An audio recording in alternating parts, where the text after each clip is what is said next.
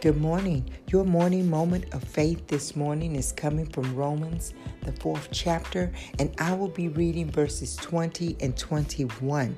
And the word of God reads, "He staggered not at the promises of God through unbelief, but was strong in faith, giving glory to God, and being fully persuaded that what he promised, he was also able to perform." This verse is talking about Abraham. God had told Abraham that he was going to be the father of many nations. Abraham, God also told him and Sarah that they was going to have a son. Abraham was 100 years old. And Abraham, he had the fact that he was old, the fact that Sarah was old, the fact that Sarah's womb was probably incapable of holding a child, but yet God gave them this promise. Now, God gave them this promise because God was going to work a miracle. But God needed Abraham and Sarah to be receptive of the promise that he has given him. Because there is nothing on this earth that can stop God from doing what God needs to do. See, we got to understand that God has a plan, and we got to understand that God is going to manifest that plan, whether he manifests it through us as we believe in God, as we trust in God, as we stand on his word, or he's going to manifest it through somebody else. But the plans that God has, God is going to manifest those plans in this earth. Now, in this verse, it said that Abraham staggered not at the promises of God through unbelief. You know, at one point, Abraham, he did not believe it. He did not believe it, but Abraham had to look past of what his body looked like. He had to look past his age, and he had to focus on the fact that the Creator of every living thing on this earth just told him that he was going to be a father. That was a desire of Abraham because he wanted an heir to leave all his treasures and all of the good stuff too. But you know that Abraham stepped outside of the promise that God has given him, and he had a son named Ishmael. But Ishmael was not the promise that God had given him. Isaac was the promise that God had promised Abraham, and Isaac was the one that carried the blessing.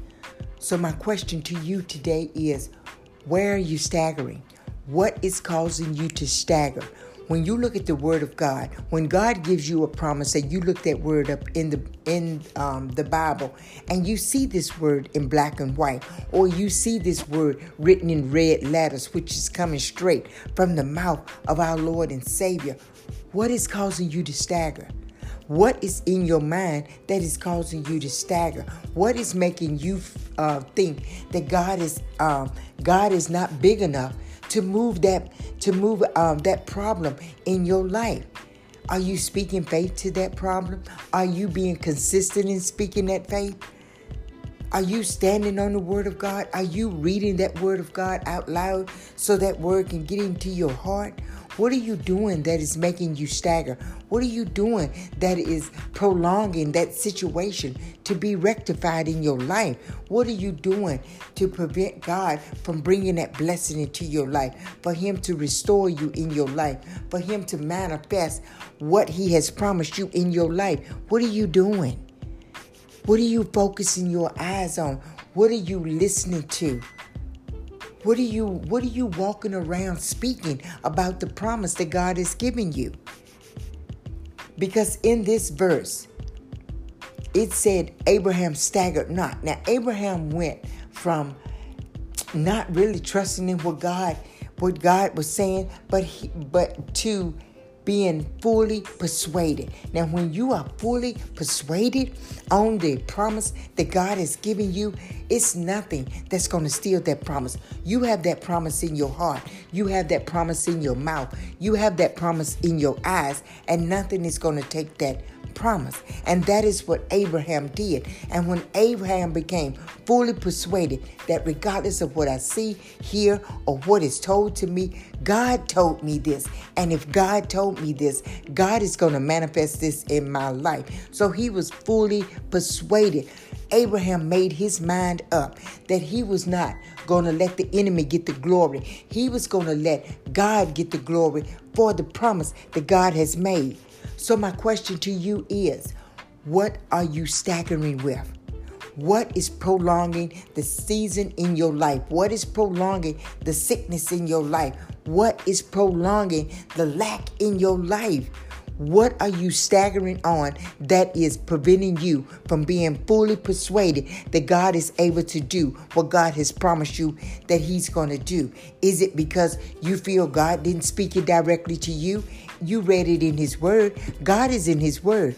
You can't separate God from his word. So you got to get back into the word. First, you got to repent, but get back into the word. Get your eyes on what God has promised. Take your eyes off what the world is saying so you can become fully persuaded of what God has promised you.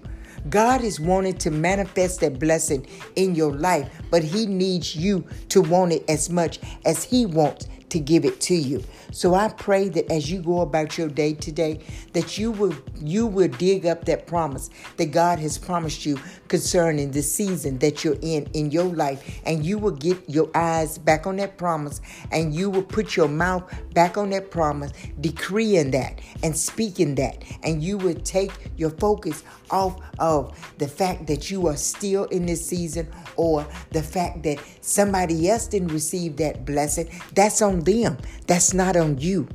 God didn't give that blessing to them because they gave up. But God is going to give the blessing to you because you're going to become fully persuaded that God is able to do exceedingly abundantly above what he has promised you, what you have asked.